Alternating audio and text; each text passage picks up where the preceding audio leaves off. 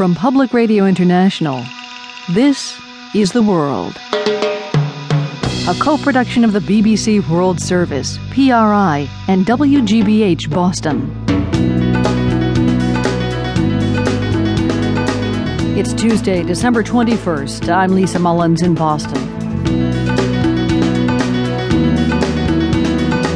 Today, the White House looks set to win a victory in a key U.S.-Russia nuclear arms reduction pact. Also ahead, Iraqi refugees often leave behind extreme hardships, then face different troubles here in the U.S. People were killed, people were tortured, so then they're resettled here, and what happens after a couple months? They're scrambling to try to pay their rent. And a British airport that's under the weather. It does seem that once again, Heathrow has caught a cold in a cold snap. Now, these headlines. BBC News with David Legg. An American report into the release by the Scottish government of the man convicted of the Lockerbie bombing has concluded that it was motivated by political considerations. Scotland says it freed Abdel Basset al-Megrahi in August last year on compassionate grounds. From Washington, Johnny Diamond. When he was released from a Scottish prison, Abdel Basset al-Megrahi was supposed to have no more than 3 months to live, so advanced was his prostate cancer. 16 months later, he is still alive. This report from 4 senators says that the Scottish government ignored expert advice when assessing Mr al-Megrahi's medical condition. Everything indicates, the report says, that the medical prognosis was manipulated by officials within the Scottish government.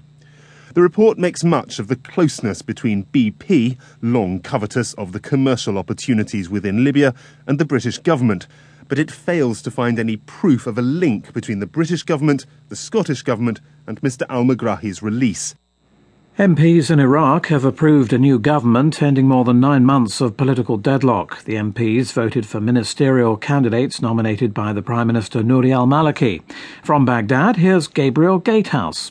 When the moment came, it happened quite quickly. Nouri al-Maliki read out a partial list of his cabinet nominations, which were then voted on by MPs with a brief show of hands. But a number of key ministries have been left vacant. These include the 3 security ministries, Interior, Defence and National Security. These portfolios are especially sensitive as Iraq's rival factions watch keenly for signs that the country's security forces might be being used to promote sectarianism. A spokesman for Ivory Coast's disputed president-elect Alassane Ouattara has urged United Nations peacekeepers there to remove the incumbent Laurent Gbagbo from the presidency. The spokesman, Patrick Achi, told the BBC the UN should also fulfil its mandate and protect civilians before more people die in post-election violence.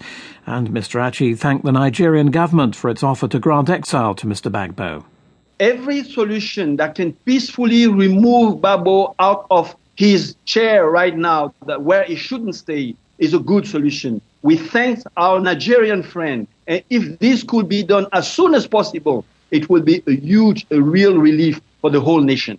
Meanwhile, the United States has banned dozens of allies of Mr. Gbagbo from travelling to the US. Similar sanctions are being considered by the European Union.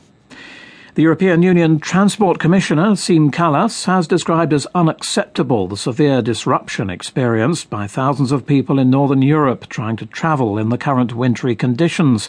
Mr. Kallas said the European Commission would consider legislation to ensure that airports had the equipment needed.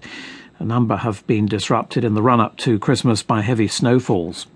World News from the BBC. The accounting firm Ernst & Young is being sued for $150 million by New York state prosecutors for its role in the collapse of Lehman Brothers. The state's attorney general suggests the accountants knew the investment banking firm had concealed some transactions. From New York, Caroline Hepker. New York's Attorney General Andrew Cuomo has accused one of America's